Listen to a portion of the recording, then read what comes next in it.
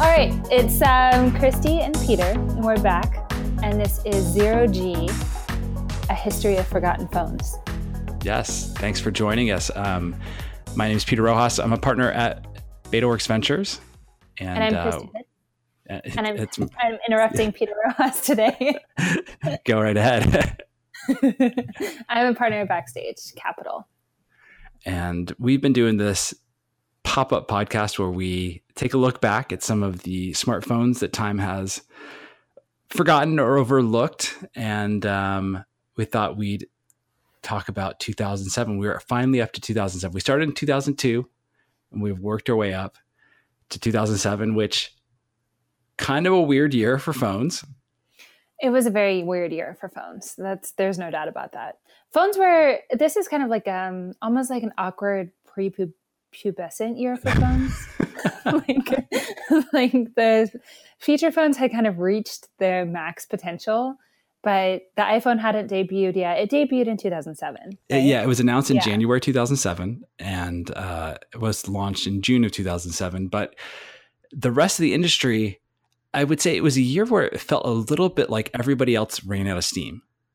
Where if you look at Palm and Nokia and some of the other players that had been a little more kind of riding high a few years earlier, now you start to see them at a time when they should have been blowing up. It seems like they start to lose the plot a little bit just at the moment when the sort of new challenger in the form of the iPhone comes on the stage.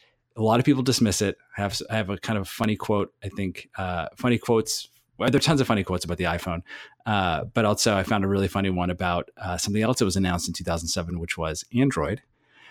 Google announcing that was going to offer Android. So we have a lot to talk about, but when we look back at the phones from this year, a lot of them were these sort of weird one-offs or things that went nowhere. Or in the case of BlackBerry, I think we may be talking about BlackBerry's kind of high watermark. So where do you want to start, Christy? I think we should start with the weird one-offs. Those are always my favorite. Yeah.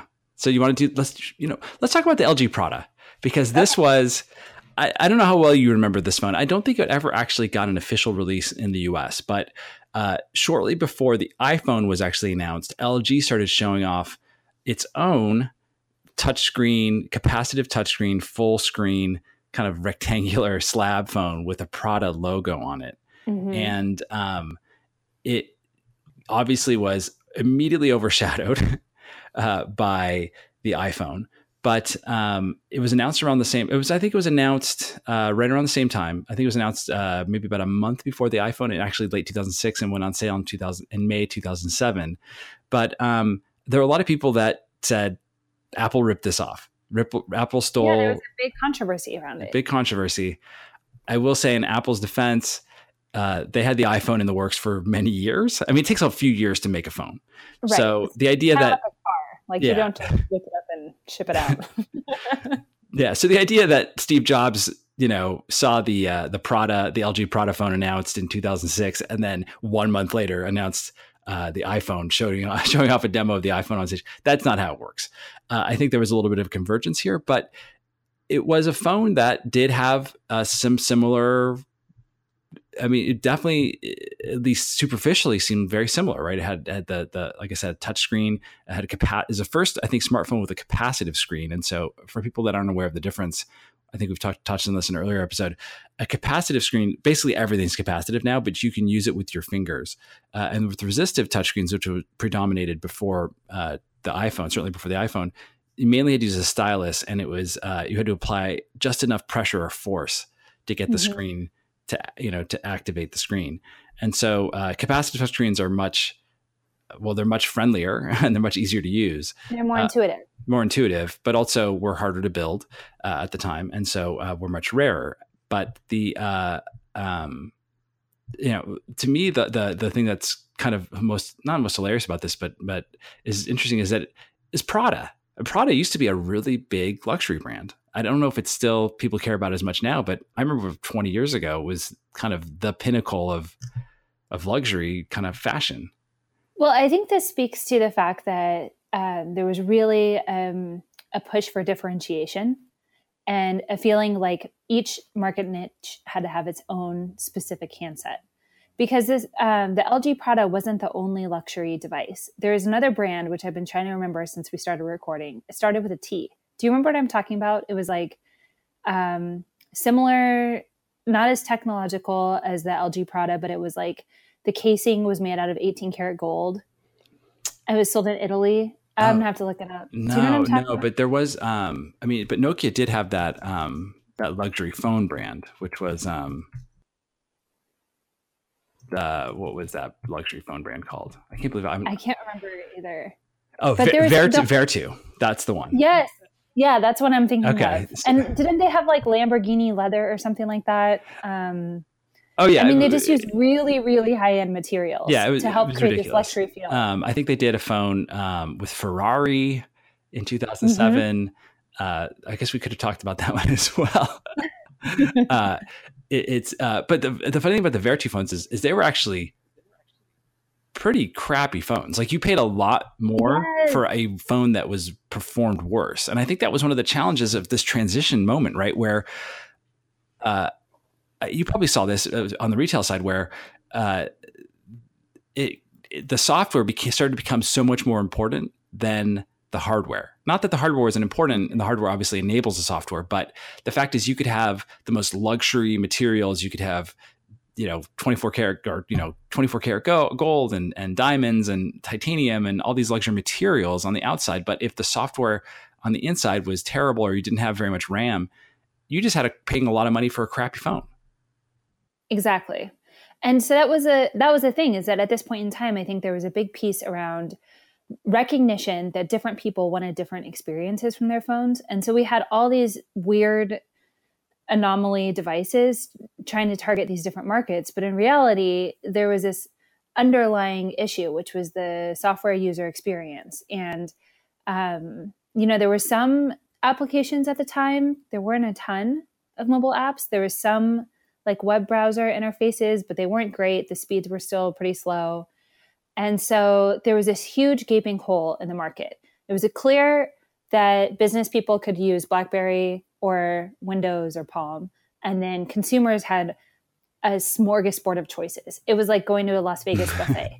You could eat anything your heart desired, but none of it was very good. Yeah. And so the LG ended up being sort of a weird footnote in history, sort of LG certainly, I believe they launched a couple more Prada phones. Maybe they're still launching them in Korea or some other market, not here in the US. But it was a path that really wasn't taken. And certainly the software side was, I don't even remember what operating system it ran. It didn't really run a smartphone OS. I don't recall you being able to actually install apps and or anything like that. It wasn't Symbian or anything.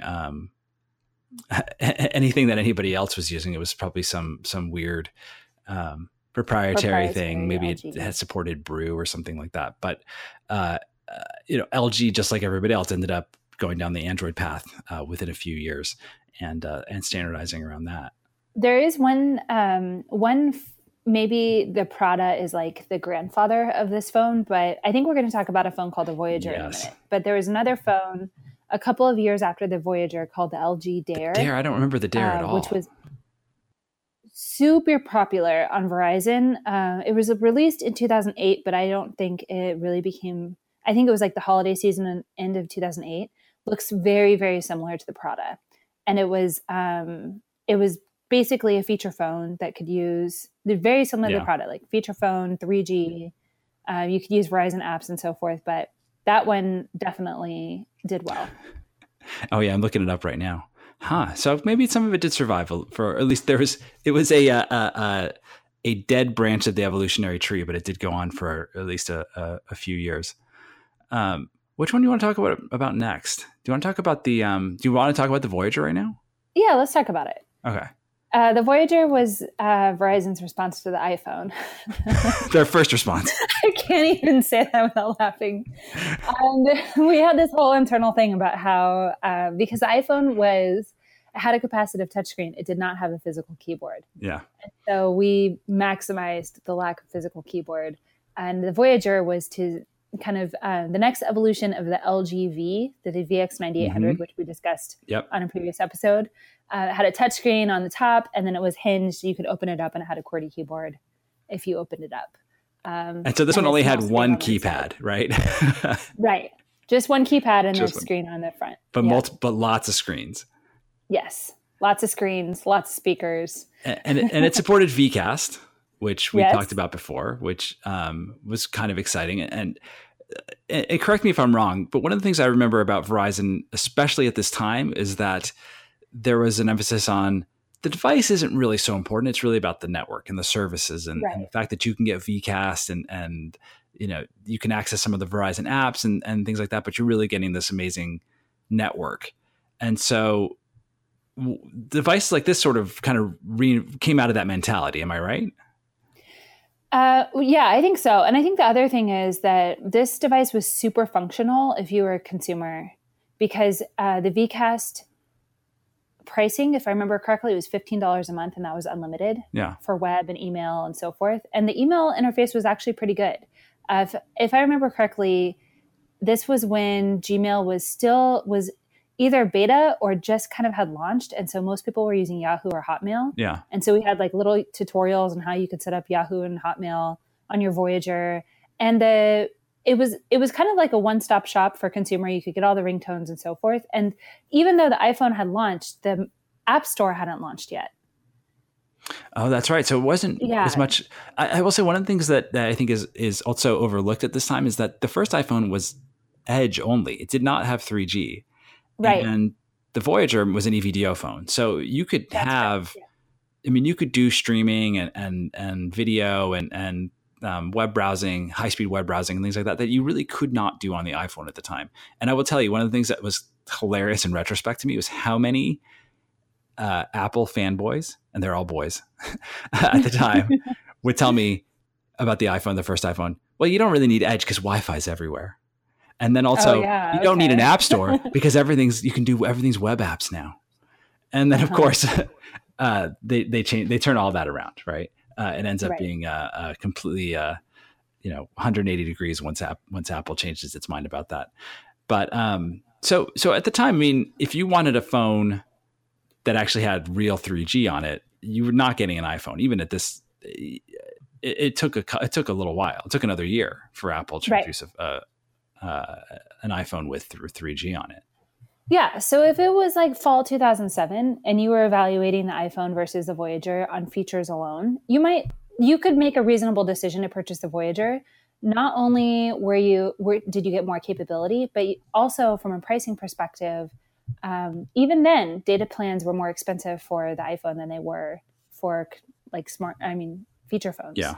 So it cost you less and you got more for your money, but that quickly changed like within a year's time. Yeah, they started to really flip that around, especially as people were using fewer voice minutes, and then suddenly you didn't have those overages. Right. I think it took a little bit longer to get there, though. Yeah. This was definitely still the time. I mean, I think when we had the Voyager, I don't think we offered unlimited text messaging yet. So people were still paying per message. Yes. I remember having to ration my messages. Did you ever have friends that like would not send a message that said like, okay, because they were like, it's not a good use of my economics. I can get more characters for my 25 cents or whatever they paid per message. Well, one of the funny things that was funny to me is in Europe around this time, usually didn't get charged for, you only paid, it was only the outbound caller that paid for minutes. Right. If you got an inbound call, you didn't pay. And I remember my friends in Europe at the time, they would do this kind of game with chicken with each other to sort of see who would cave and be the one to call, because no one wanted to answer their phone. It was essentially like a weird contest, a test of wills, which we didn't have as much of because the carriers here double dipped, right? They charge you on the coming and going, and exactly. Which is kind of brilliant. Do you want to talk about, so the Voyager, did it sell well? Yes, it was super popular. And the other thing is that there was precedent because people had the V and the NV. Yeah. And so they had seen that they were used to this whole, like, I don't know, hot dog style flip. I don't know if they were calling it hot dog. Maybe but that's kind of what it is like, right? Is that a Verizon thing? I don't know. I just made it up this exact second. But like there was familiarity with that form factor, and it was nice. It was like kind of like a little laptop. Yeah, and people were also hip to the idea that they wanted a touchscreen. Yeah. So it was like you got the best of both worlds. Yeah. You got your full keyboard and you got your touchscreen on top. It looked cool. It did all the things. It was definitely really popular, and people were loyal to it. Yeah. Well, something that people don't talk about, or is maybe not very widely known, is that Apple did build a prototype of an iPhone with a keyboard, with a physical keyboard, and this is in the very early days of the iPhone. So I from what I've heard, it was probably like 2007, probably 2008. But if you remember at the time, there was a lot of resistance from the carriers to sell a device, especially aimed at business users, that didn't have a keyboard.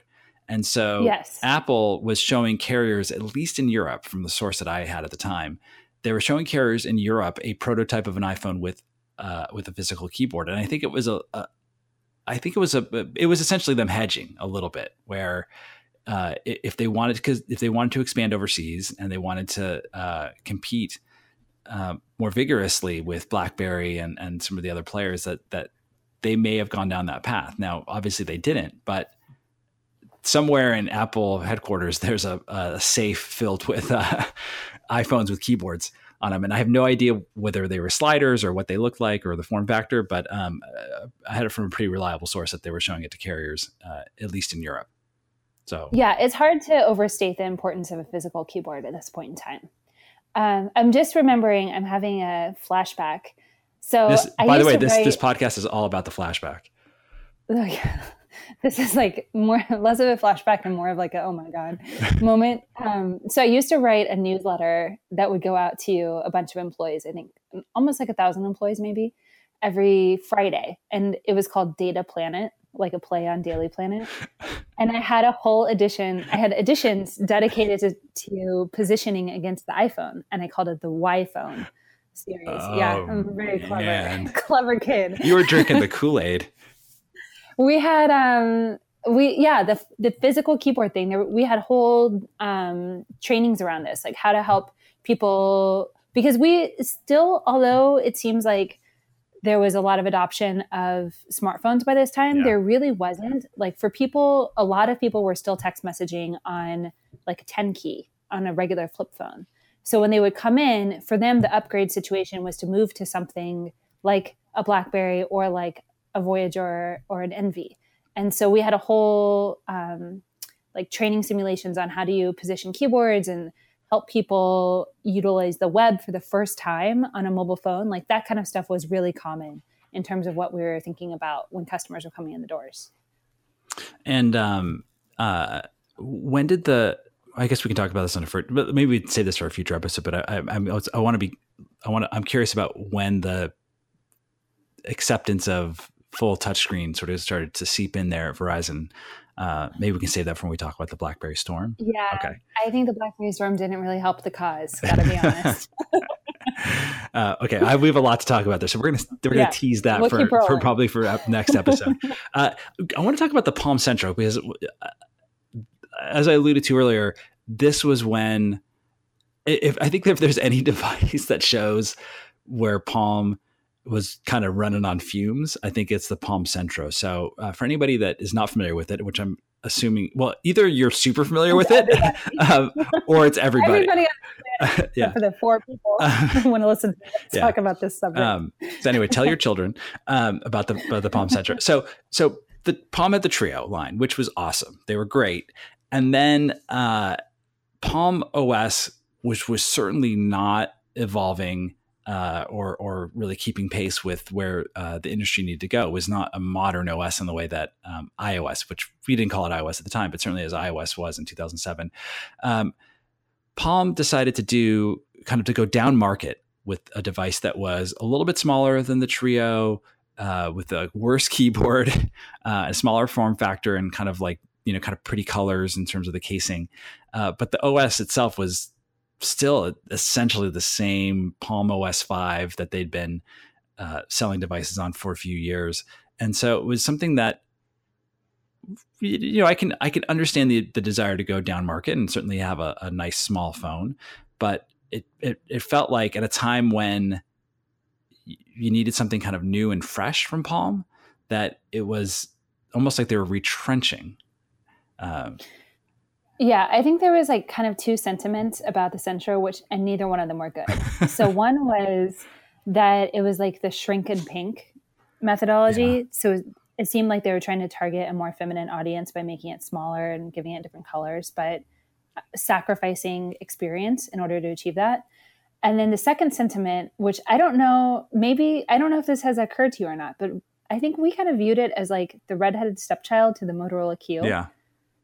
Because if you wanted a smaller or thinner form factor, you could get the Q or at this point, I think the Q9C or Q9M maybe was out, which was the second. Yep, the successor to the Q. Yeah, exactly. And you would be getting a more robust and capable device. So if you didn't have loyalty to Palm and you were coming in to get your first smartphone, you probably weren't leaving with a Centro. Yeah, that's what I'm saying. I was trying to figure out. I remember at the time, I think I actually might have gone to the launch of the Centro. It was kind of curious who was going for it, because I think that if you cared about Palm OS in any meaningful way, you wanted to get a Treo, which is going to be more powerful and certainly have a better keyboard. And then if you didn't care about that, there were just lots of other options, which it seemed like you might be more satisfied. I mean, the Voyager would certainly be a better option than the Centro, unless you really cared about Palm OS apps, which again, why would you not get a Treo? Yeah, and there might be something else here, which is that when people were making purchase decisions, they were trying to purchase a device that would last them for 2 years because of the way that subsidies That was work. The upgrade model, yep. Right. So that was a pretty big commitment considering how frequent the release of new handsets were. And so that definitely factored in when people were making decisions like this. Yeah. One of the other things that is worth at least noting here is that the Centro, it was only the CDMA versions that supported 3G. So you had to get it if you wanted EVDO. Well, if you wanted EVDO, you can only get from Sprint and Verizon. But if you wanted 3G, you had to get on Sprint and Verizon. If you got this on AT&T, I don't think there was even a T-Mobile version. But if you got on AT&T, you were relegated to Edge, which is another kind of questionable. Why? Just why? If I had to guess, I would say that it was tough to fit a 3G chipset into a GSM chipset into a device that small. And I think frankly, Apple faced the same issue with the iPhone, where that's true. No, I mean, I don't mean why didn't it have 3G. Oh. I mean, why would you buy it with Edge? Come on. I mean, it's one reason actually I passed on the iPhone, the original. I think I bought it and brought it back about 5 days later. Which should we talk about the price point when it first launched? Which one? The iPhone? The iPhone?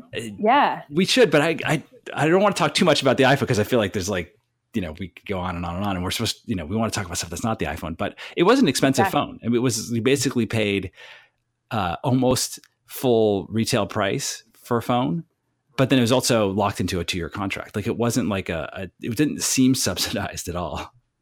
Yeah. So you could come in, and I think like during the holidays in 2007, the Voyagers were like buy one, get one free at either $100 or $200 for the first one. So you were either paying $50 per or $100 per.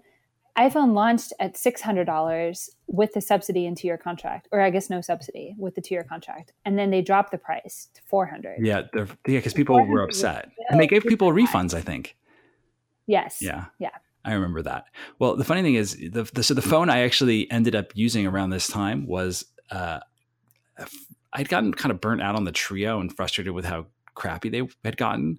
And so for about a year or 9 months or so, I used a BlackBerry 8830. And I'm trying to remember what prompted me to switch. I was on Sprint at the time. I think I've hung my head in shame over this admission before. So there weren't that many great options, but the BlackBerry 8830, and we should talk about the Curve, the 8300 too. But it was kind of a decent phone at the time. I mean, it great. Had a great keyboard. It worked. I mean, it worked really well for the things I wanted to do. There was a Gmail app for BlackBerry at the time, and so I could do Gmail on it, and that was kind of all I really cared about I mean, that was definitely like 50% of what I wanted out of my phone was a good Gmail experience. And I certainly was going to get, there was no dedicated Gmail app for the iPhone at the time because there were no apps at all. So I liked it. Well, I liked it enough. I'm not going to say that I didn't eagerly switch to Android when the first Android phone came out about a year later. But at the time, BlackBerry was a great option. Absolutely. Also, the BlackBerry 8830 was a premium look and feel in comparison to the 8300, which I think was more lightweight and had the 8830, I think was made, I don't know what all the parts were, but it definitely felt more premium. It had the kind of metal. Executive. I don't want to. Yeah. It was metal of some kind. I don't think it was necessarily the. Right. I mean, it wasn't like stainless steel or anything like that, but it was a more premium device. It had a slightly better keyboard. I mean, at the time, all of these had. I mean, the screens were okay. I think 320 by 240 pixels was pretty standard. Pretty standard at the time. But one of the other things that was at least nominally interesting to me about the 8830 was a World Edition phone, so you could roam with it overseas. Yes. And I had to go to France for a couple of days. I was speaking at a conference, and so I brought my 8830, and I thought it was going to be so easy just to roam and use it there. And for whatever reason, it didn't work. No. Because like the SIMs, they had even though Sprint devices at the time didn't have SIM card slots, because the CDMA phones at the time didn't have them, which is a whole other thing. We could do a whole podcast about that. But it did have a SIM card slot for that was unlocked to be used with when you roamed. And so I got there, I had a SIM card, it didn't work, and I could not figure it out. And it was I think the longest I've gone without having a phone in a very, very long. I mean, I've certainly been off the grid, when I've traveled or something. It's been somewhere that didn't have service, but it was the longest I've been with, like, involuntarily without phone service, I guess. It was pretty frustrating that the one time I had occasion to use it, it didn't work. But when I got the phone in the first place, it was something I was like, okay, I'll have this option where I can roam, I can do all this stuff with it. And then when I needed it, I couldn't do it at all. Do you remember why it didn't work? Was it an issue on the international carrier side? I don't know, because I wasn't there. I had no way of really figuring it out at the time because I couldn't call anybody, and and I was only there for a couple of days, so I was like, I'm not going to sit and like buy another SIM card to see if it was something, what else it was. So I can tell you kind of a funny story about the 8830, although I don't know all the details. I can't remember all of them, but. At the time when the 8830 launched, I worked in B2B sales, supporting enterprise clients. And we had a sales contest. The first person who sold an 8830 won, and I won. I cannot for life of me remember what I won. So I just remember that I had to screenshot the order and submit the order in order to prove that I was the first one that had completed the sale. But I do remember exactly what you're describing, because before it launched, we had a lot of marketing and hype about the whole concept of it being a global edition device, quad band, and customers could use it to travel. And in Verizon, that was a pretty big sticking point for us, since we were a CDMA carrier, especially working in B2B. So most of my clients were companies based in San Jose, Sunnyvale, Santa Clara. So this is like the Yahoos and so forth.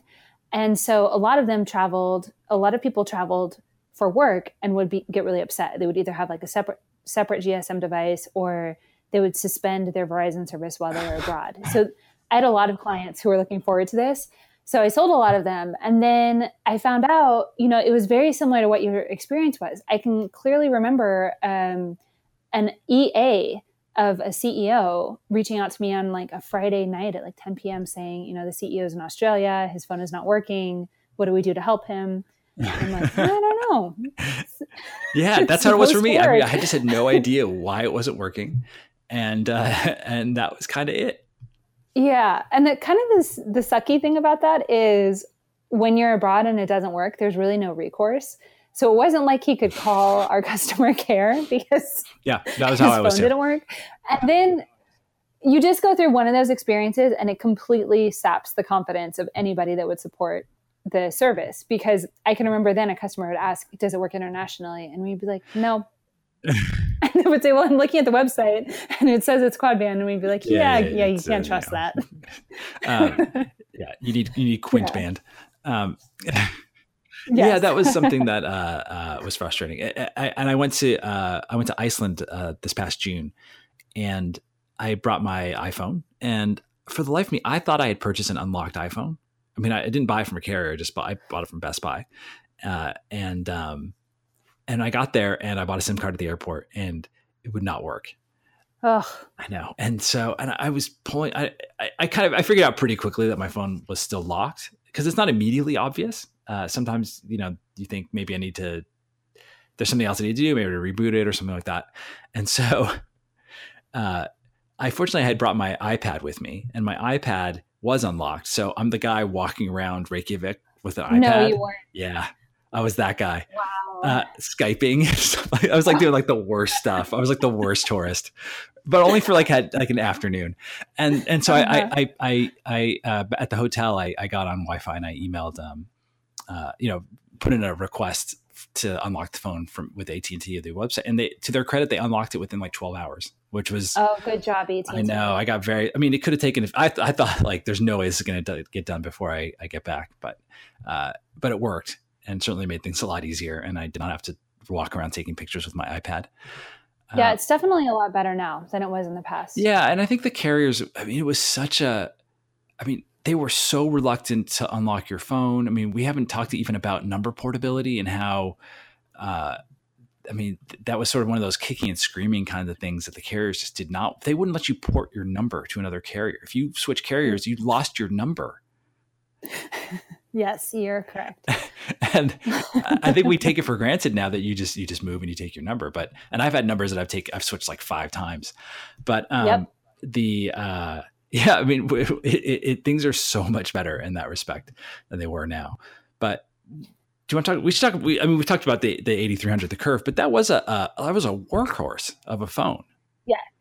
Yeah. When I think about these phones that we're talking about today, the one that I remember using the most was the 8300. I think that phone got me through at least the back half of 2007 and most of 2008. It was a great phone. I loved it. It was, you could throw it against a wall and it'd still work. Probably. Seriously. Yeah, no, like I said, it was a workhorse. People put it through a lot. And I remember, in kind of late 2007, this was, at least living in New York, you would see a lot of people walking around with this phone. It was more than the iPhone for certainly at the time.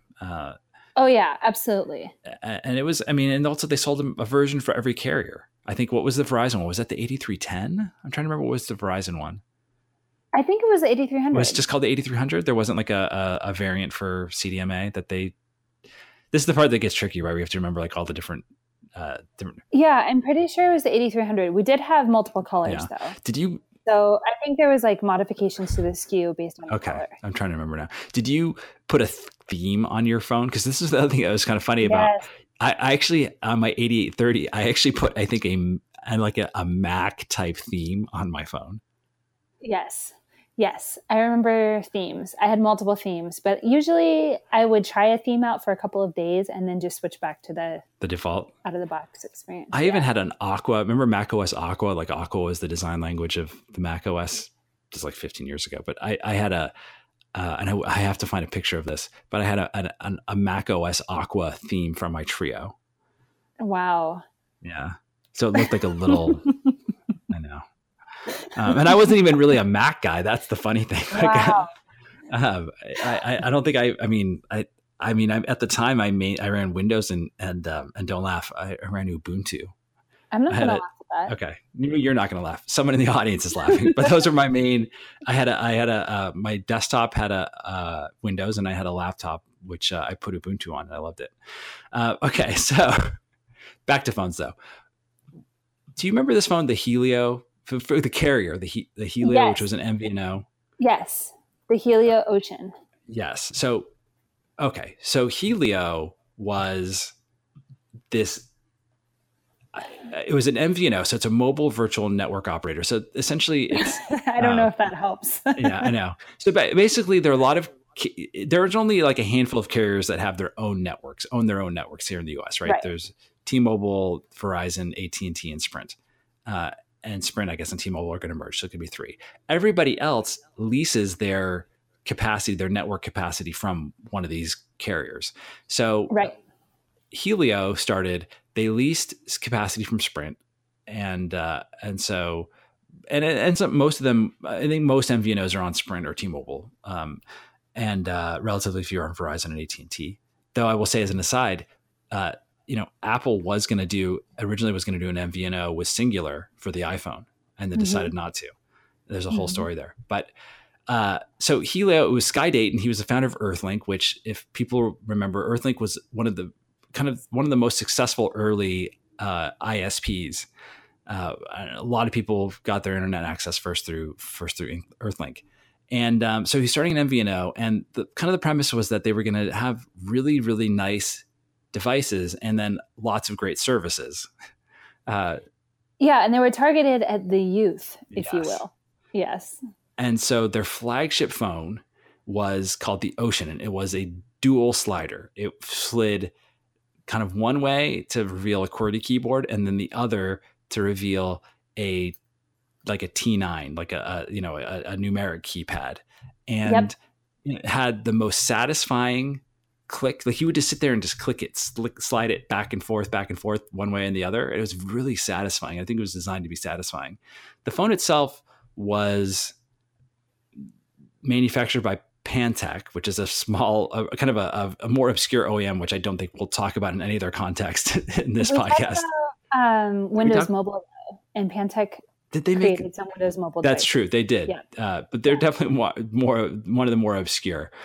And so this is made by Helio. They had another device, which was, I think, made by LG. But the Ocean was kind of in the spring of 2007. I think it was released in May 2007. Was considered to be one of, in some respects, like almost like not bigger than the iPhone, but was one of these like, oh, this could be a really big thing. There was definitely a ton of marketing funding behind it. Ton of marketing, but it also had stuff that was kind of advanced for the time. I mean, it had Google Maps. It had something called Buddy Beacon, which is a way for you to share your location with your friends. A custom portal for MySpace. Yeah, it had MySpace, which MySpace, that was a big deal. Right? MySpace was the incumbent in 2007. It was hard to imagine, but it was a big deal. I was one of the first 100,000 users of MySpace. Wow. Yeah. I feel like that this could be too morbid, but that should be like on a tombstone. Oh, you know what? It gets worse. I was a beta tester of Friendster. Stop it. Yeah. I know. Early adopter. I know. Father, friend, investor, and early adopter. But also, I mean, it had, they added YouTube to it. I mean, it had a lot of stuff that was, like, in a sense, pretty advanced for a device at the time. No, it wasn't a smartphone, right? It wasn't really open in the sense that you could develop apps for it or install things for it. But they really tried to push this idea of it being, having lots of great kind of like features and services and things like that you could use on it. And I mean, I used one. It was a device that I used for a little while around this time. I mean, I didn't switch my service to Helio, but I would carry it as a second phone just because it was so nice to use. And the keyboard was pretty good. The Google Maps actually was really good, especially for the time. And I think there are a lot of people who thought that Helio had a shot at becoming a really major force in the wireless industry. I would say, I don't remember how, competitive the service price was. I don't remember it wasn't like a budget carrier. I mean, it was meant to be kind of more of a premium experience. But I think they made the wrong bet. I think they thought and this is something you've talked about, which is, I think they thought of the future as being really, really great feature phones rather than smartphones. And it's a subtle distinction that's hard to sort of tease out or see in retrospect, but there was a difference at the time in the way people thought about mobile. Mm-hmm. Yeah. All I have to say about Helio is the MySpace feature was attractive at the time. I remember hearing the ads and being like, oh, that would be cool. But, if you were to come into a Verizon store and ask about the Helio, you left with the Voyager. So would people come in and say, like that they wanted something like the Ocean, or that they wanted an Ocean and they didn't realize that you couldn't get one from Verizon? Yeah, basically. If they wanted something like the Ocean, then you left with the Voyager. Yeah. If you wanted the Ocean, you probably still left with the Voyager. So were you saying like we're out right now, or like something like that, or like how do you? Because you don't want to be like, oh yeah, you got to go to the Helio store. I don't even know if they had stores, but it was yeah. I think they did have stores actually. I think they had a store in Palo Alto. Yeah, I was going to say maybe they had a couple, but it was for some reason I can remember this Helio ad that advertised MySpace and talked about their store. And I remember being kind of annoyed with them. Yeah. like the MySpace thing is cool, but come on, Helio. Yeah. But I think, no, like to answer your question, we, at least in the stores that I worked in, we were geeks for the phones that we sold. Yeah. And so if we had something to offer that even could compete or compare, we would sell it to you. Yeah. The issue would be like when we would have a customer come in from France, for example, looking for the reverse situation of what you had, looking for an unlocked GSM phone. That's when we would send them to the T-Mobile store. Yeah. But otherwise, if there was a chance to get them on something comparable on Verizon, then we did it. I love people from France coming into the Verizon store. It happened. Yeah. I mean, like, let me tell you how messed up the U.S. carrier market is, wireless market is. Oh yeah. But Helio, I mean, this one also died quickly. I mean, this was not around for very long. Yeah. I think by I'm trying to remember when they were out of business by, but it was not. Yeah, less than a couple of years. It was like right? They were out of business like almost immediately. Yeah. So I'm trying to look. Let me look this up. They got getting acquired by Virgin in 2008, and then they retired the brand. So basically, it was out of it basically got retired the brand in 2010. So essentially, they're out of business within like a couple of years. Yeah, because they didn't announced the Ocean until May 11th of 2007. Yes. So within a year and a half, they had been acquired. Yeah. So yeah. I think it's just it costs so much money to run a business like that. And, wow, it's crazy. Okay. So before we wrap up though, we got to talk about something that I really want you to explain, the Samsung Juke. I'm so excited about this. All right. So we talked about the LG chocolate in another episode, yes. Right? Oh, yes, we did. Samsung Juke was Samsung's response to LG's chocolate, which was also Samsung's one of their efforts at addressing this opportunity to integrate music into your mobile experience. Yeah. So Juke being like a play on Jukebox. And the phone had this really incredible form factor. And it wasn't totally new. There was also a phone from, I think, 2004 called the Kyocera KX2. Do you remember that phone? No, but the one that it reminds me of a little bit is the Nokia, the lipstick phone, which we haven't talked about at all. But okay. Yeah. Well, basically it was like, okay, can you imagine if you put your two hands on top of each other and then you swiveled them 180 degrees? Like it was kind of like a switchblade. It was also very satisfying in the way that you would describe the Helio. I had a Juke. It was like my weekend phone, and I would just flip it. Could you flick it like a switchblade? Exactly. And I remember being in a Safeway, in the line at Safeway, and this guy behind me was like, "Wow, that's so cool. What is that?" It's my phone, bro. I'm gonna cut you. Oh yeah, but it was like it came in these colors that were not. They were not very conducive for if you were trying to spit game at Safeway, because I think mine was like neon blue or something. And they had it had this kind of toggle wheel on the front that you could use, and the music controls were built right into it. I also think it was similar to a lot of the phones at the time that were in these really compressed form factors. I'm pretty sure it didn't have a standard headset jack. It had a dongle. Oh yeah, because they couldn't probably fit the regular. Right. But the screen on this phone though. Tiny. Basically this has like barely functional. Like I don't know how you do anything on here. I mean, I guess if you're just using it on the weekend, then you don't really care that much. But I couldn't imagine, besides listening to music, I mean, it's just like texting or doing anything on here just must have been so painful. Yeah, the texting was really tough. Especially because the keypad is also really small. Yes, and it was flat. So it had this really annoying keypad. So actually, the Motorola Razr made this keypad style popular, which was a completely flat keypad. Yeah. With not really any differentiation between the keys. So the Juke borrowed that, but made it smaller. And I mean, I feel like you just have to Google this phone if you're not familiar with the. Oh yeah, no, you have to look it up. You gotta look it up. Look, there are a handful of devices or phones that we're going to talk about. That we're talking about on this podcast that you really look them up and you're going to say, I can't believe.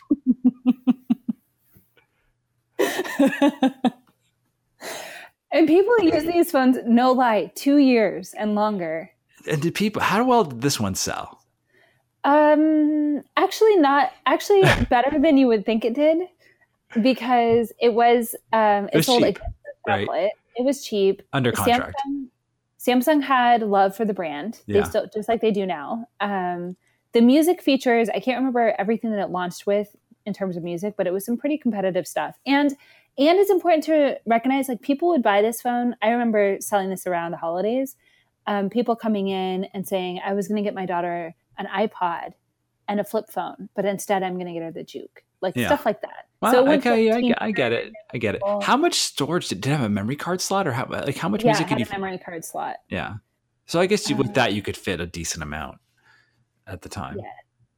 Hold on, I'm looking this up right now. I think it says up to 1.87 gigabytes here. That's what I found. Yeah, that was pretty good for the time. With a memory card, that's actually not bad. I mean, I hesitate to I have to say I hesitate to remember. Hesitate to think about how much like a 2 gigabyte memory card like cost in 2007. Oh yeah, way more than the phone did on subsidy. Yeah. You're probably walking out the door with the phone for like $49.99, and the memory card will probably be like $129. Oh my god! Yeah. And now a 2 gigabyte memory card is like $2. Yeah, I want to look up. Okay. Oh, the official song for this phone is "Jukebox Hero" by Foreigner. And so, did Samsung or who did Samsung or Verizon license that? It doesn't say. Maybe it must have been Samsung, because it was on the official commercials, and it was sold in Europe. Yeah. On T-Mobile UK. Yeah. Okay. So in Australia, it was mistakenly titled "The Jukebox." Yeah. Rough. Yeah. I think the only thing I'll say is I do miss the weirdness and creativity of some of these stuff like this, where it's no one's going to cell phone like this now. And maybe like I mean, there's certainly not. I mean, I'm sure if you look on AliExpress or something like that, you'll find some weird phones that you can buy and here and there. But that this is sort of again, it was this moment when people didn't think it's going to be all about smartphones, but really it's going to be about having a feature phone that is sort of superlative in one way or another. And right. I think your point about, you have a teenager that you're going to buy a Nano and a flip phone, like this satisfies both. I can totally see that. Yep. R.I.P. the Juke. You were fun. All right. Should we wrap up? I think we covered a lot of territory in 2007. I have only one thing I want to say to close this out, is that in November 2007 is when Google announced that it was going to be offering the Android OS to OEMs for free. And Andy Rubin, who I will not say anything else about right now, but there's not definitely is not in good standing right now. Try your own conclusions. Yeah. But he said there will be thousands of Google phones, some you like, some you don't, which has turned out to be right. Literally, there are now thousands of different Google phones, Android phones. But my favorite is from Steve Ballmer's response from Microsoft. He says, quote, "We'll have to see what Google does. Right now, they have a press release. We have many, many millions of customers, great software, many hardware devices, and they're welcome in our world." Oh, Steve. Yeah. Well, remember, he also didn't have anything kind to say about the iPhone. But I think it's forgotten that he also talked a lot of trash about Android and 0 for 2, let's just say. Yeah. So hard to make predictions. It is hard to make predictions, but I think we're going to draw a close on this kind of, like I said, weird pivotal year for phones. And then as we move on to kind of the next phase, 2008, maybe 2009 as well, there's also a lot of unusual phones that we've forgotten about, or maybe willfully or tried to forget about, but we're definitely going to talk about the BlackBerry storm. I cannot wait. I have the best story about the BlackBerry storm. I have a story that involves my apartment being filled with boxes of the BlackBerry storm. My story involves a toaster oven. Okay, I'll just stop. We got to save it there. Okay, so pretty good story. Thank you for joining us. We hope you've been enjoying this, and we're both easy to reach. I am at Peter Rojas on Twitter. I'm Christy Pitts on Twitter. And we will be back very, very soon with another episode of Zero G.